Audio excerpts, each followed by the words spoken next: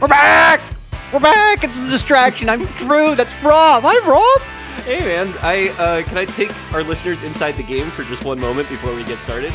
Yeah, I mean, you always do. So you did a fantastic, Mariah Carey hitting a high C hand gesture when you hit the "we're back" on that one. I'm ready to run through a fucking wall right now. Incredible. You've got me feeling emotions.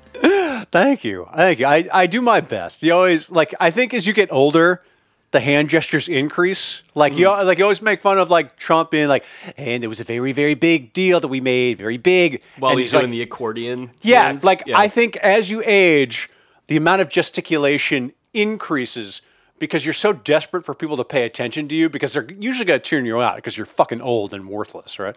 It hadn't occurred to me that there was a practical purpose for the the Tony Sirico pinched hands emoji, the Madone gesture. But I said it's a way of emphasizing stuff. If you're worried that people are going to stop paying attention, you have to be a sandwich, we got to really underline this fucking guy. Speaking of which, our guest is Luis Paez-Pumar. Hi, Luis. Hello. Speaking of fucking guys. Wow. This fucking guy. Luis is joining us for what is going to be, at least at its inception, a Formula One podcast? We're going to talk a little F1 today with Luis, because Luis is almost by default the resident Formula One knower at Defector, so we wanted to talk to him about it. Although there's a whole fucking gang of freaks lined up behind Luis now. There's a whole room gang. I'm lining up behind others. Giddy, Patrick, and my three first were our little Formula One bubble, but we've expanded it a bit. We have a Slack channel. You are hardly alone, because it seems like this has become a phenomenon among sports writers. F1 is the new Bachelor, where every American sports writer is whoa, I am suddenly very horny for Drive to Survive and for F1, and they'll just live tweet. I mean, it's a very, very similar set of drama that they have as the Bachelor. Could you expand on that? Yeah, I mean, it's definitely a Drive to Survive that started. I think with the pandemic, there was just something to watch. But they do a really good job. Some people say too good a job of making the drama come to life. And I don't know, I resisted it for a while. And then over the winter, this past winter, I was you know what? There's 3 seasons. Let me check it out. And it's amazing. It's a really well done. I wouldn't call it a documentary. It's a reality series. But it's super fun. And I don't know, they have very distinct characters. And I think you latch on. There's only 20 drivers, 22-ish. Right. So you can latch on to your favorites. I mean, we did a post on the site that was our sweeties and enemies, because everyone is so well fleshed out that it's just easy to get rooting interests, and the actual sport is so technical that there's a lot to learn as you're diving from the Netflix show to actually watching it. Yeah, I was blown away because I had to profile McLaren boss Zach Brown for Road and Track back in 2020, right before the pandemic started. And, they were showing me just the car itself, and just the steering wheel was you may as well have been at the controls of a fucking space shuttle. Right. It's not recognizable as a steering wheel. No, it's not it's not even a wheel. It's a panel. It's there are fewer knobs and dials on a record producer's control board than on this steering wheel. It blew me away. And the other thing that was amazing to me was I had to watch for homework prior to meeting Zach Brown. I watched one of the episodes of Drive to Survive, which was the one focused around McLaren, right? Because I wanted to see Zach Brown on camera.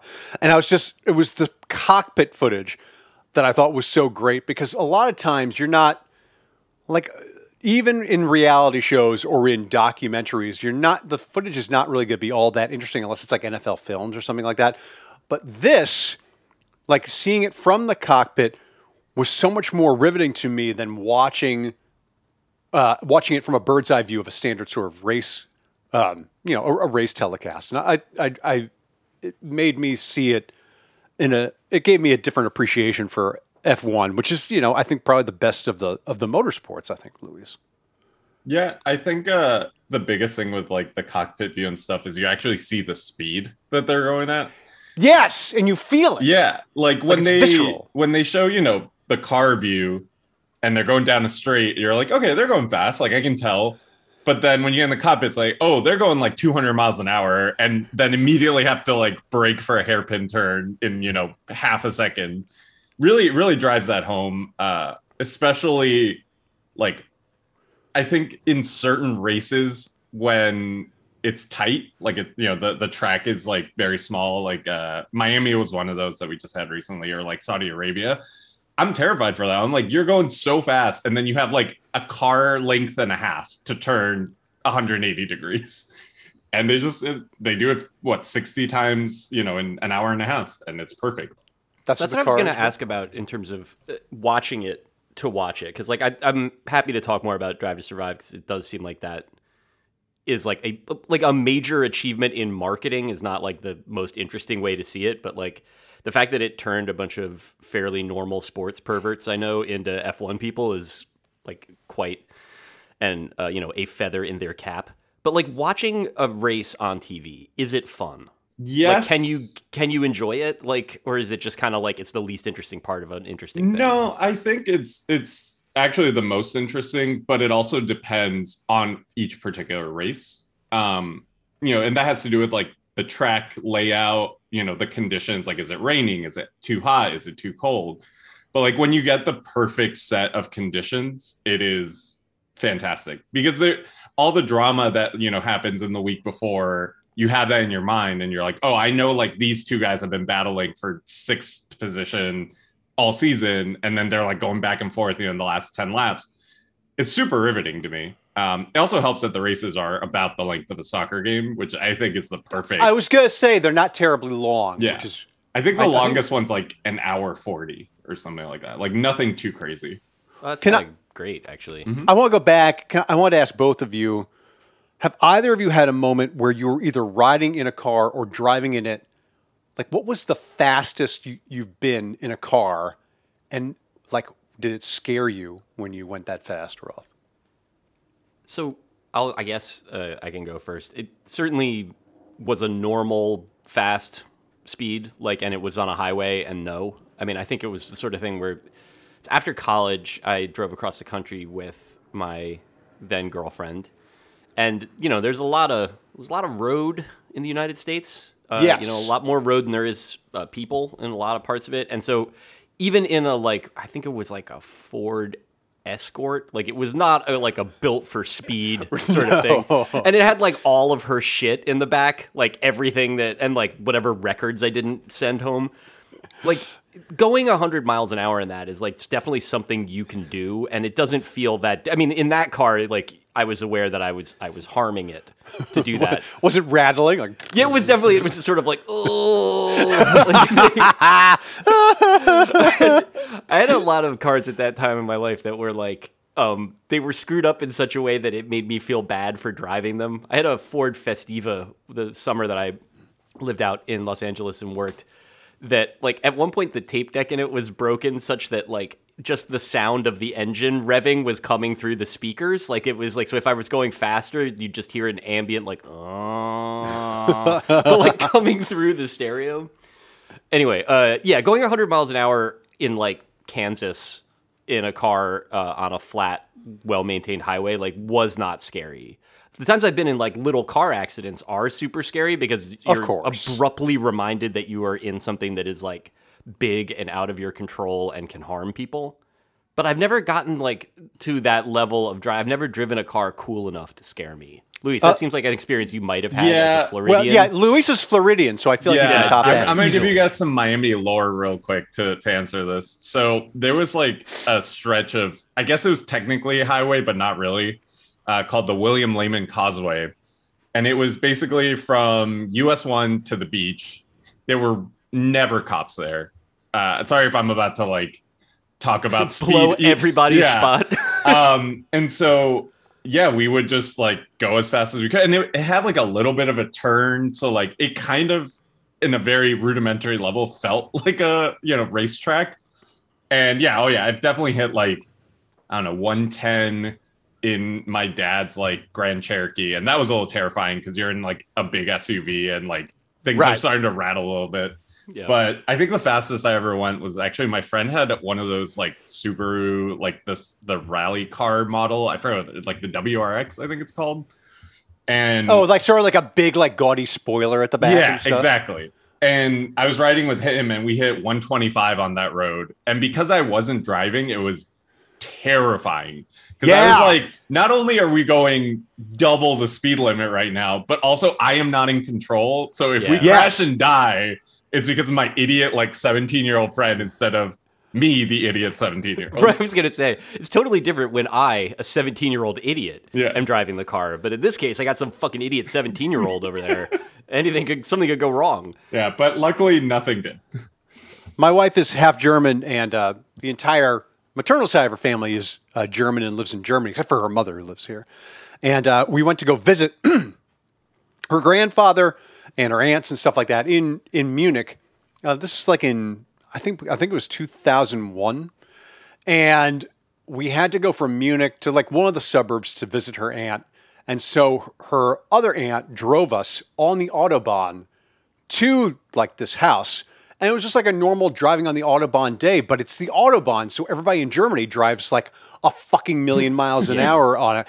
And I'm gripping the door. Like, I can't tell how fast we're going because it's in kilometers and on the speedometer. You're and too I'm like, scared to do mental math at that point. I was like, I am going to die. And it was like, I've also ridden in the pace car at the Phoenix Speedway, and that was terrifying, but I sort of knew that going in because it was a racetrack.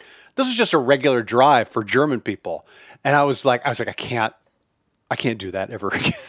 Yeah. I can't. So I am had not like a cut out for the scared Autobahn. straight thing with the Autobahn because Drazen Petrovic died in an accident on it, and it was a really gnarly, authoritative accident. And he was like, Petrovic was like the most important athlete, to me as a kid and stuff. Let's remember a dead guy. We're doing it. But it was definitely like in the way that like I think like Len Bias scared a lot of people straight. It was like, for me, that's like Petrovic is like, it's not even about speeding. It's just like, I don't want to drive in Germany, and I don't think I want to be driven in Germany either. Like if I have to travel by helicopter or bike, like let's just do that. I think that's correct. I think you could put me in any car situation and I would take it over a helicopter though. Helicopters I've never been in a helicopter. I'm huge phobia of mine.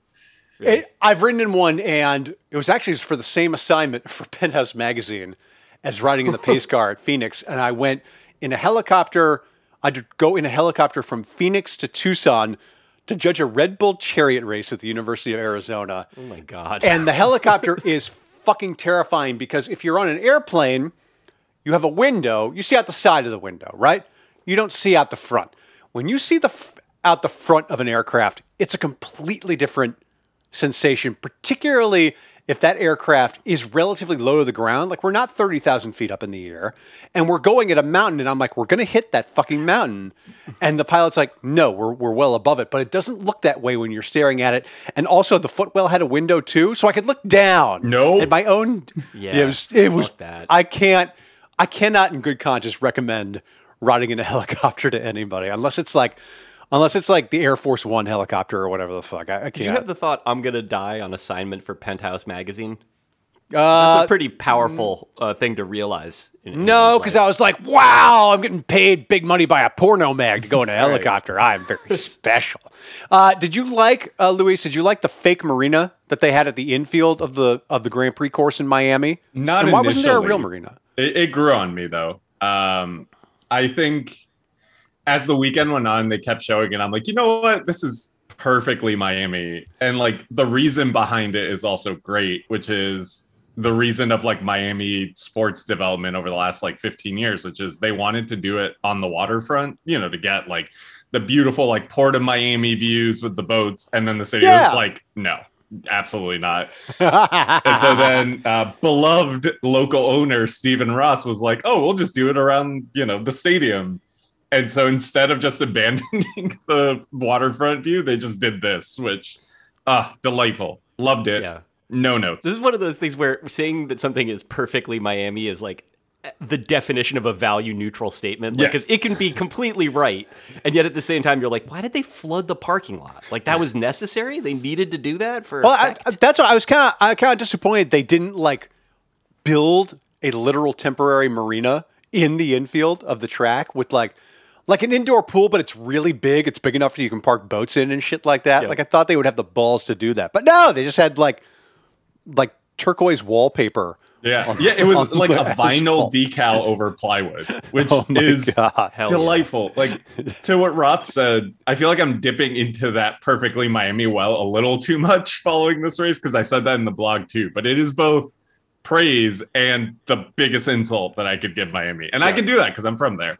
Yeah, there's that fine line Florida walks, and it's usually on the wrong side of it, where like it's that sort of trashy where you're like, this is such cool trash, and then there's also, oh, this is in a distinctly evil place that Yes. that needs to be wiped off the face of the earth. That was a point that our Matt Ufford made, I think in like just an Instagram post or whatever, about how like Miami is different, but the rest of the state just feels like if you left it alone for like 48 hours, it would just be reclaimed by vines and alligators, like more or less in toto. Like it should not, people shouldn't be there. They certainly shouldn't be acting the way that they are. And all of it is like kind of just unsettled in a way that other states are not. Let me ask you some sports questions, Luis, about F1. Lewis, I almost said Lewis Hamilton. Lewis Hamilton, he's won 7 Formula One titles. He's probably the greatest driver, not only in F1 history, but in all of auto racing history. He got knocked out of first last year in the final race by the dreaded Max Verstappen. Was Max's victory that year a fluke, or is it possible that we're entering a latter-day stage of Lewis Hamilton's career where he is not as dominant as he once was? I think it was not a fluke. As much as I do not like Max, I think he is as good as Lewis was at his age. Like, he is a, not to use this term, but a generational talent. I know we've clowned on that, but that's an all right term. I don't mind that term. But yeah, I also, I don't know if Hamilton is like on, I mean, he's definitely on the downswing just because of age. The reflexes go a little bit, but I think Formula One is about so much more than just like the driver's skill, because, the cars matter. And like Mercedes, through all of Hamilton's 7 wins, had the best car, and like by a good amount. And so now that he doesn't this year, it's showing that like, maybe he wasn't, I don't know, the Wayne Gretzky of Formula One. Maybe he was like the Tom Brady, where he's still really good, but like not so clear above the rest of the pack. I think Tom Brady's kind of clear above. Okay, yeah, well, that's you know what? Sneaking in some editorializing. You're the Pats fan here. He's on the Bucks now. I don't have to defend him anymore.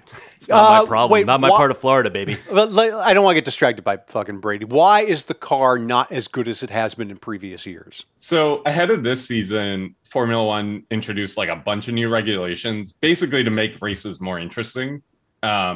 A lot of it's like aerodynamic stuff that I will not dive into because I don't fully understand it. But the idea is it allows cars to follow each other closer and have more grip on the track so they can pass each other more.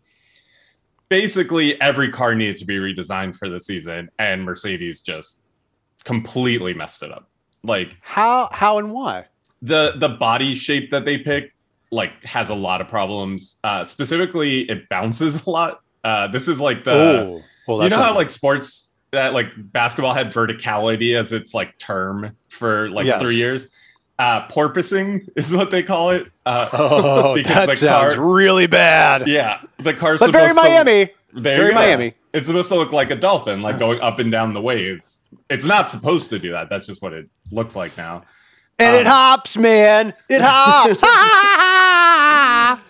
And so Mercedes' car has by far the worst of that. And that, slows you down on straights and makes it more difficult to like go into turns, with more speed and catch up. So it's been noticeably slower than the top 2 now, which are Red Bull still, which is Max Verstappen's team, and Ferrari, who completely nailed their design. Like, their design is incredible.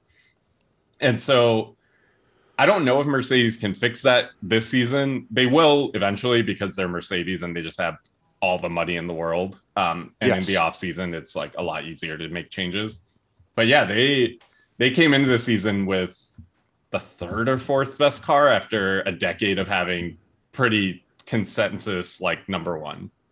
Well, do spending caps have anything to do with that? Because prior to the pandemic, there were no spending caps on teams, and since Mercedes had more money than any of the companies that owned other race teams, they could spend as much as they want. And they're spending like, I remember Zach Brown quoting $300 or $400 million that they would spend, and that was 3 and 4 times as much as everyone except basically Ferrari and maybe Red Bull. Has that made the difference? Has that factored into this, or was this just basic incompetence on Mercedes' part? So I do think the spending caps matter in so much as how much Mercedes can fix during the season, because the spending caps are like during the season. And so once they got out on the track and were completely wrong in their design, there's not very little they can do, but not enough probably.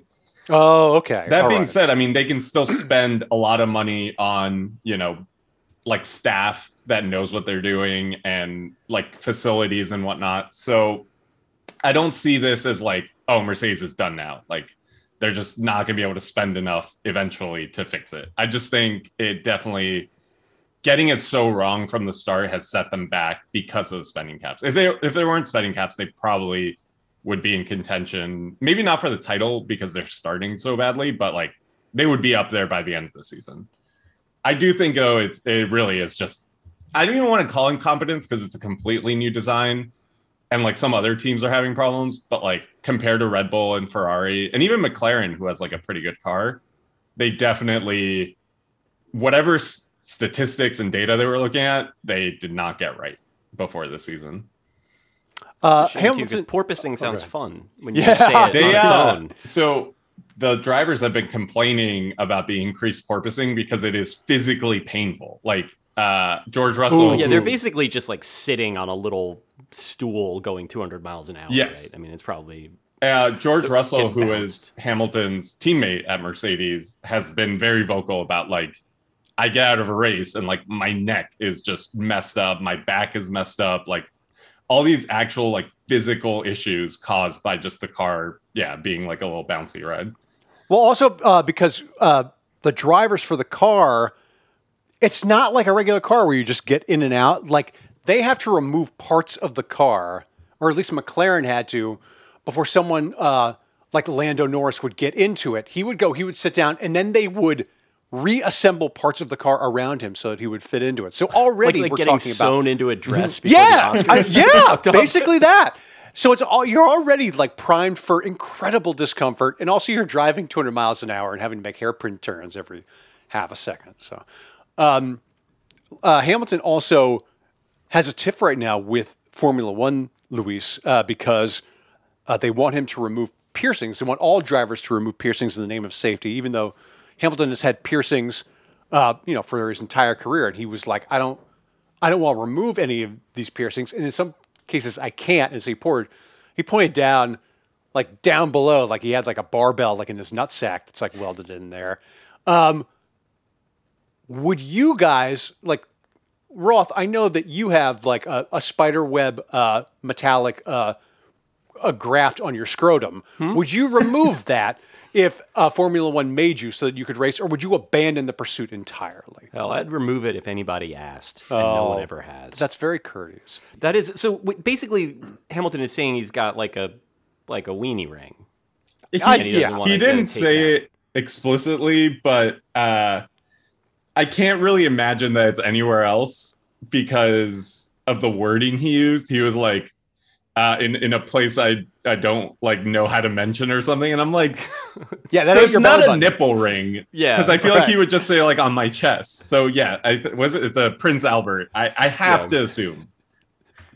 Maybe it's his asshole. Listen, he innovated in Formula One. He might have innovated in body piercing too. It would be funny if he had a fun, flirty belly button ring that he refused to remove. It's like a tribute to Britney in the early stages. There's a couple of things I want to talk about in terms of the NBA playoffs. Before I ask Roth a baseball question, I just watched, Luis, your Heat obliterate the Sixers the other night, which brought me great joy because I don't like the Sixers, and I really don't like the Celtics. How much should I believe in the Heat to come out of the East? How much can I believe in them to do so? Not a lot. This makes me sad. I think the winner of the other series, the Celtics-Bucks, is going to make the finals. The Heat are really good, but they rely so much on just hitting shots to a like very high degree. And when they don't, we get what happened in games 3 and 4, where they shoot like 20% and, get crushed and don't even score 80 points. Isn't that most basketball teams though? I feel like Miami, given their construction, they don't have like, it's basically Jimmy Butler. If the shots aren't going down, he has to like do, 2020 NBA Finals Jimmy Butler, and that's just Right. exhausting. While other teams, like the Celtics, have enough guys who can, like Al Horford put up like 30 points or whatever the other day. Like, I don't think they're counting on that going forward. But they can have like people beyond Tatum and Jaylen Brown like do things. And Giannis is rely on the Tyler Hero game or whatever. Yeah, Hero's been awful, man. Like I thought he turned the corner because he was so good in the regular season, but he's been awful this series. But yeah, I don't know. I think Miami could catch fire one more time against Philly and then 4 against whoever wins the other series. I just probably wouldn't bet on that. I think they have everything else, and it's basically they can defend anyone. Although Giannis might kind of test that, and they can score, but Max Strus isn't going to hit how many of her threes he hit on Tuesday, like 6 or whatever it was. So it's tough. I think that type of team is kind of frustrating to watch because early if they're going to hit shots that night or not. Or I don't like that when they're like when they start cold and they stay that way. Ooh. Oh God, Game 4 was one of the worst viewing experiences I've had because they kept getting completely open, like threes I could make, and went like 6 for 32 or something. Oh, we got to take a quick break. That kind of confused me. They've taken that many. Sorry, Drew. This is the one little bit. They're taking 33 pointers a game, and they're not playing Duncan Robinson. Yeah, he played on unusable Tuesday. On defense. He did play on Tuesday. He is though. If you have Hero out there for Miami, or you have Harden out for Philly, like it's just bad. Like the defense will fall apart if you add Duncan Robinson because Harden, can hunt Duncan Robinson pretty easily. Or Hero having all three would be a mess. So I get it. I also think at a certain point in Game 4, Spoelstra should have put him in because no one else was hitting wide open threes. We have to take a break, but before we do, I just want to say, and this is not Tyler Hero's fault, but anytime I hear his name called, I think of Vanilla Ice in the film Cool as Ice, saying to a girl he likes, he says, "Hey girl, drop the 0 and get with the hero." And I think of that line every time, even though I never saw the film. Iconic. I've never seen that, but I believe that. Well, let's take a break and come right back with Luis Paez-Pumar. Right back.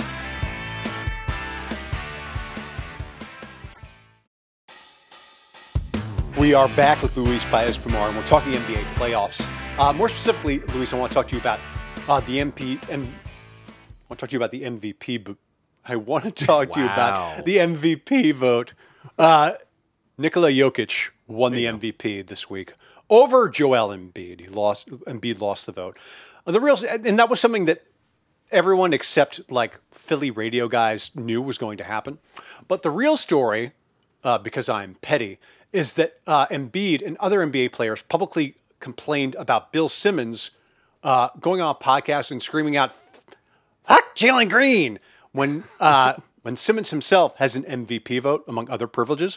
So I wanted to ask both of you, and I'll start with Luis, is the MVP award, among other honors, flawed in how it's decided, or should Simmons have been allowed to voice what is really just a sort of basic dumb fanboy opinion? Like I am not one to defend the man, but that seems relatively harmless, except that he's voting for MVP, and that has like a great deal of impact on how guys are maybe paid or how they're perceived league-wide. I don't know.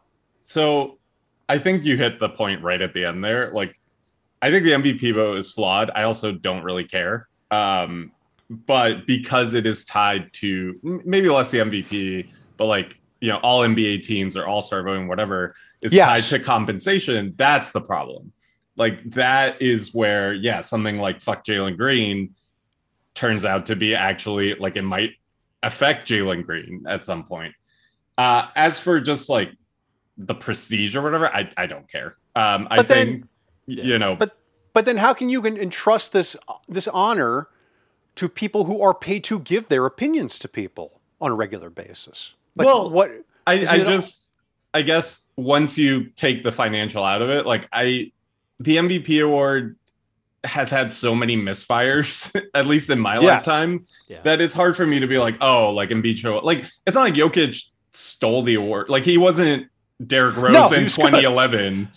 Good. Like, he was great. He was fantastic. So, like, I don't know. It's hard for me to care about like, oh, Embiid should have gotten this honor or Giannis should have over Jokic, as long as there is no like actual effect on the players beyond just, their legacy. Like, I don't care. This is maybe coming from a soccer perspective where like the player of the year awards are complete shams. And like, I have been trained in my head to not care who wins the Ballon d'Or or like the FIFA player of the year. I don't even know what they call it now. And so that translates over here where like, yeah, like let Bill Simmons be a dumbass and vote for whoever he wants. Like, vote for Jason Tatum for MVP because he's only 19. Incredible. He's got so much basketball ahead of him. Yeah.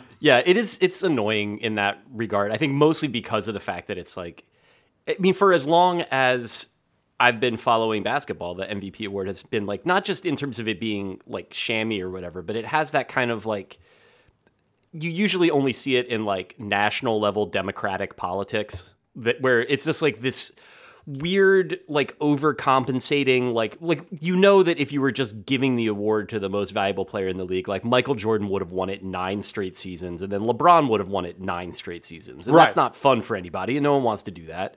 But then you wind up with like not just like the outlier seasons of like Karl Malone having an MVP or Derrick Rose having an MVP, but you're like, you have to put yourself in the headspace of not even just like Bill Simmons guys, but dudes that are like way more fucking Jurassic in their outlook than he is even, where they see themselves as sort of gatekeepers for the sport or, they're like sort of making these like weird high level calculations in like just very dumb guy ways. And so you wind up with some outcomes that are stupid and, like you just, once you learn that that's just a thing that's going to happen, it's easy enough to tune them out. I was surprised that the players cared as much as they did. I think maybe they're just annoyed by Bill Simmons, which I mean, who among us? Right. Like not casting any stones here, but the idea of like, I mean, I saw that with, it's like at the half yesterday, like Charles Barkley and Kenny Smith were both like, Embiid is playing badly because he's mad he didn't win the MVP. And it's like, it seems likelier that it's because his fucking eye socket is broken. Right. And he's wearing a hockey mask. Like that seems like probably like a more proximate cause. But in that, it's just like, I mean, maybe it does matter that much. And I think that's like where you kind of run up against not to say that any of the three of us are normal people. I think we, it's pretty well established that we're not. I would love to function like a normal person does at some point. That'd be neat. But I think that there is like having to, like, I can't put myself in the headspace of Joel Embiid in terms of like that type of competitiveness or what you choose to care about. It is just strange that like, even people like us who are to a certain extent paid to give our opinions on stuff like this, that all of us are just like, well, the MVP is a dumb thing. Like that's not something to get upset about. And yet like for a player to get upset about it, like it makes me feel like maybe everyone involved should be taking it more seriously just because of who takes it seriously. Well, because, for you and I, like, I only pay attention to the MVP because it's fun for people to argue about it. Like, I just like people complaining about it. It's fun. Mm-hmm. And then, I know that the voters essentially treat it like the Oscars where they just give it to whoever they think is kind of due, oh, yeah, well, it's time.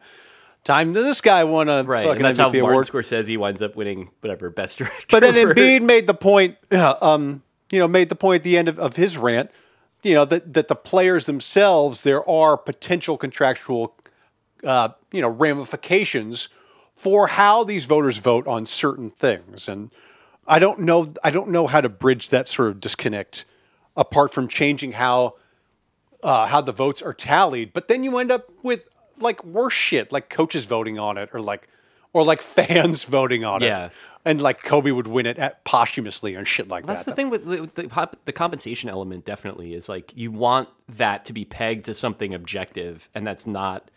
So there's just kind of casting about for like a more objective way of finding out this inherently super subjective thing.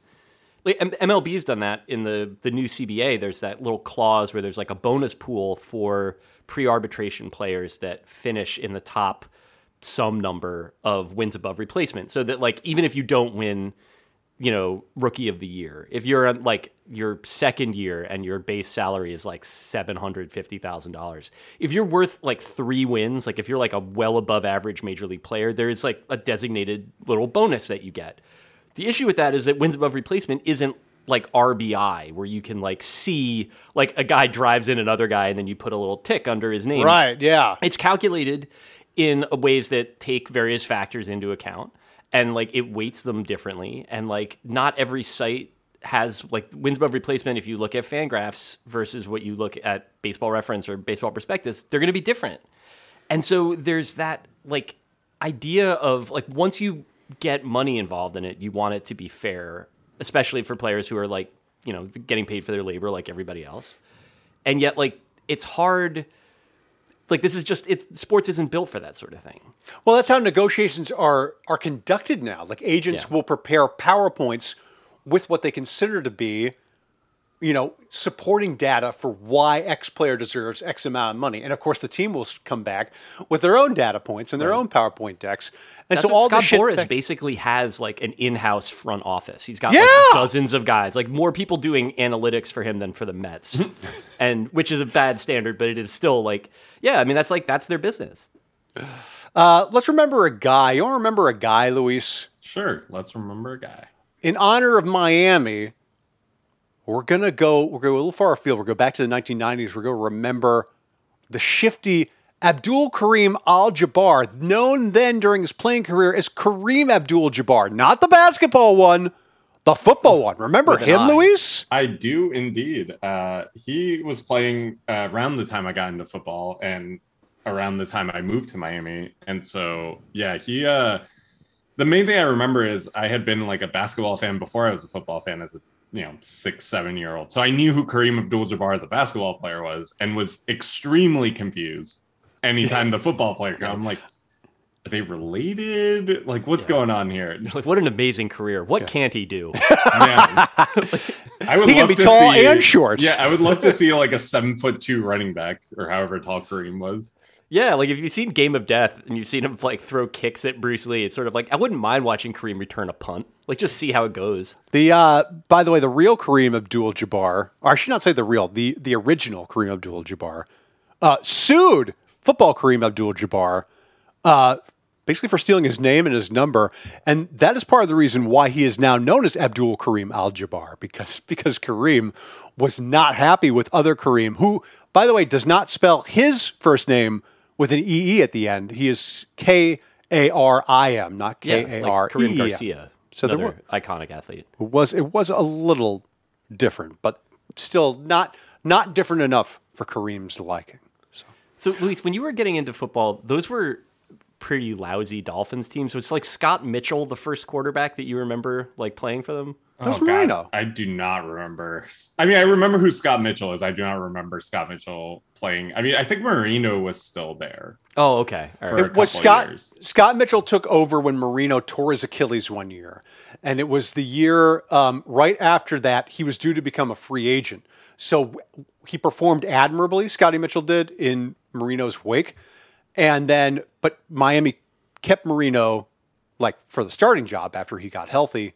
Not for much longer. But then there was a huge free agent derby for Scott Mitchell with like teams being like, why he needs to be a member of the Detroit Lions. And of course, that's where he ended up going. And he fucking sucked. Well, he was not good. And yet he's like arguably the second best Lions quarterback of the last 40 years. Probably. Yeah. Like it's kind of hard you can't take that away from him. You just have to like stop talking about it before you mention that like Eric Kramer is a close third, and like there's not really much competition. Fun bag time. Matt writes in, Luis, could you come up with a solution for getting rid of the intentional hitting of batters?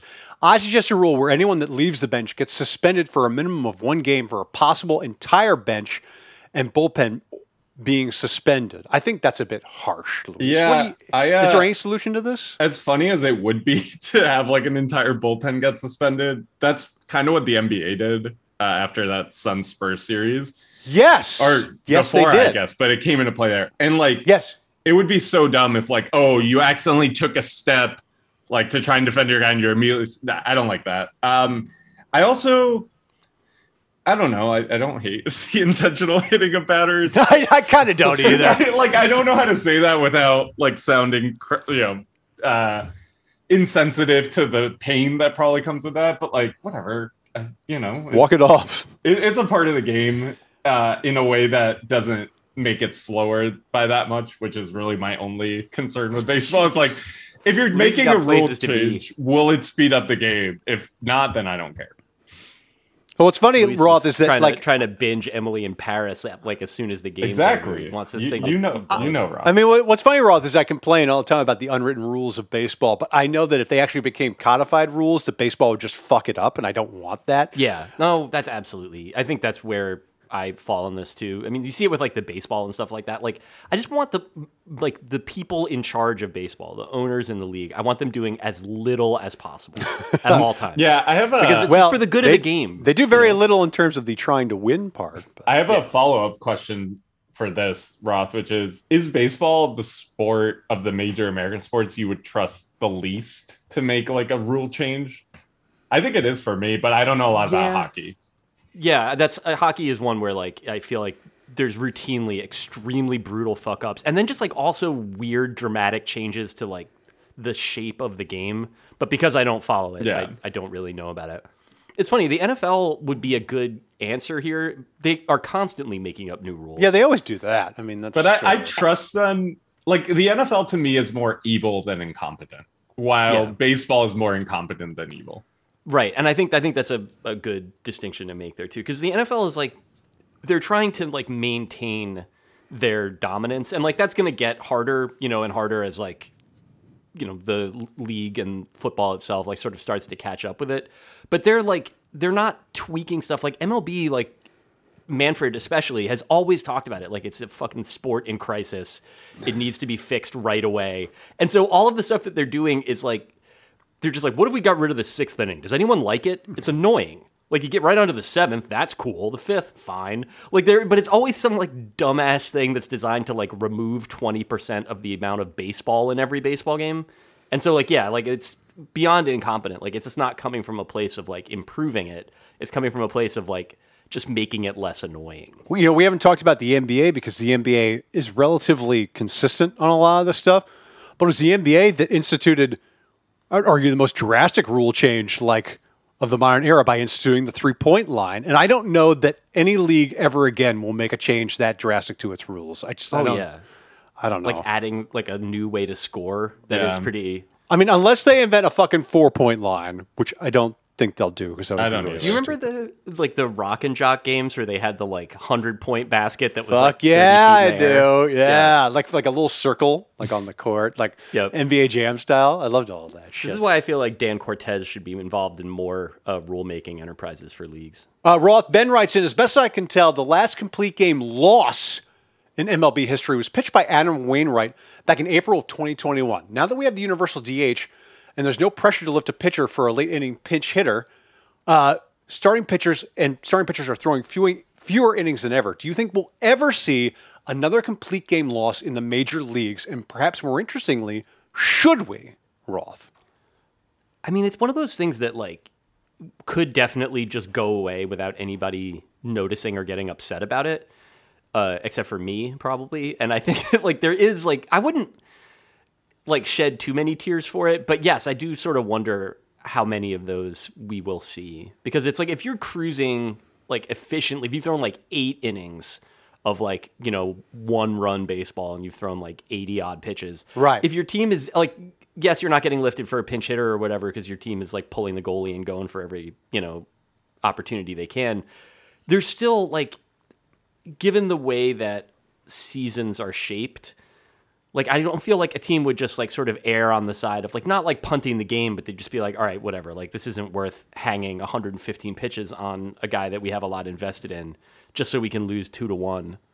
I think that for better or worse, that mindset is, like, so universally shared around the league now that I think this is a good question. I really could easily see this disappearing.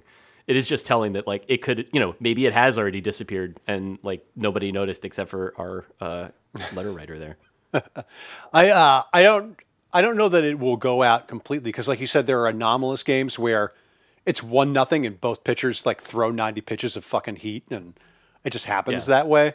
Also, I think the October factor plays into this, where there are still teams, I think, that come October, they're like, listen, this is one of the only few chances we'll fucking get. We gotta, we can't think about the future right now. We can't pull a Mike Rizzo here. We have to actually like try hard. So I still think there are teams out there that will overpitch pitchers in the postseason, not to the Grady Little extent, but like to the Matt Harvey extent. Yeah, there you go. An anonymous writes in, Luis. He says, my caffeine delivery method of choice is the blue low-carb Monster energy drink. I can only drink this blue can. Nearly every other single energy drink tastes like batteries to me, except this one. It started when I worked at a machine shop through high school and college, and continued when I started in a fake boiler room software sales team. My brother, a health nut, says that these drinks are harmless and essentially a vitamin. At this point, though, it's terribly embarrassing. I can give them up for a few weeks and go back to tea, but always come back to that one blue can. Luis, will this kill me? Well, first, I have to try and guess whether this was Barry or Dan, our coworkers, that sent this anonymous question. Right. We got a couple of real gamer No, it wasn't a staffer. It was an actual anonymous. It probably won't kill you. It'll definitely, I think, shorten your life a little bit, but I don't think it'll be the cause of you dying. I think, when it comes to caffeine, like I will pound a Coke Heavy multiple times a day nowadays. Really? Yeah. What is a Coke Heavy? Is that it's just normal Coke? Non-diet. All right. I think that's just the thing from like Bud Light and Bud Heavy that I've just used in my life. But yeah, that's okay. I think you'll be fine for like 15, 20 more years of doing that every day. And then after I'm that, surprised they make a low carb. Is there so energy drinks have carbohydrates in them? Have a lot of carbohydrates? Well, they have sugar. Yeah, I know, but I mean, there is like sugarless Red Bull. I have had that. It's pretty disgusting. It is funny though if you're like, oh, I want a Monster energy drink, but can I have the healthy one, please? Right. Like I love drinking Gamer Fuel, but it goes straight to my hips. Yeah. Oh, is that the bacon-free bacon? Oh, I would say that even if it kills you young, well, you're awake for like 15% more of every day. So really, you're not losing life so much as making your death more efficient. Right. Like giving you wings can mean many things. I mean, there's a reason all those commercials have people like flying into heaven because they are dead now. Yeah, that's what happens. It's actually a artist's rendering of your heart exploding because you keep drinking the weird blue can. Looks like fucking R2-D2 every day. I can't believe I have to back to Penthouse this, but when I was on that same assignment, it was with the Red Bull NASCAR team, and they had, instead of water, everyone on the team drank Red Bull the whole race, and this was in Phoenix, and it was like 1,000 degrees. So I followed suit. I drank, I don't even know, like 6 Red Bulls, and I was like, there was a certain point where I hit a Red Bull wall, and I was like, I don't feel good. This is bad. I should not be just doing heart this. Palpitations. Yeah. That's cool that they're such huge fans of the movie Idiocracy that they're paying tribute to it. You gotta just in their moment. You gotta be loyal to your sponsor. Yeah, the Red Bull F1 team, to go back to them, they always have like these bottles that look like they are Red Bull, some product. Like a magnum of Red Bull. My conspiracy theory is that it's just water with food dye, because there's no way that they could actually be drinking that much Red Bull during these 85-degree races in Miami, for example. Right, yeah. It seems like it would be really irresponsible. It's like you have to draw a line there too, that like just if you're if all the NASCAR things that are sponsored by like Coors Light, if they were just like drill and brews, that would be like, that's good brand awareness, but also like don't do that. Like you can't change it. I think you're being too safe. I don't think you're the kind of guy who lives his life a quarter mile at the time. So. Yeah, I forgot that I'm on the like 2 real road boys. Brandon Nixon, Chantel Holder are our producers. Nora Ritchie is our executive producer. Our theme song, it's by Kirk Hamilton. You can listen to ad-free episodes of The Distraction only on Stitcher Premium. Thanks to Roth and Luis and me. You got a free month of Stitcher Premium right now. Just go to StitcherPremium.com and use the promo code DISTRACT. Don't forget to rate, review, and subscribe wherever it is that you listen. And go subscribe to Defector.com too while you're at it. And everyone have a great week. We'll see you again next week. Luis, thanks for joining us. Come back soon. Yeah, thank you for having me. Bye. Bye, everybody.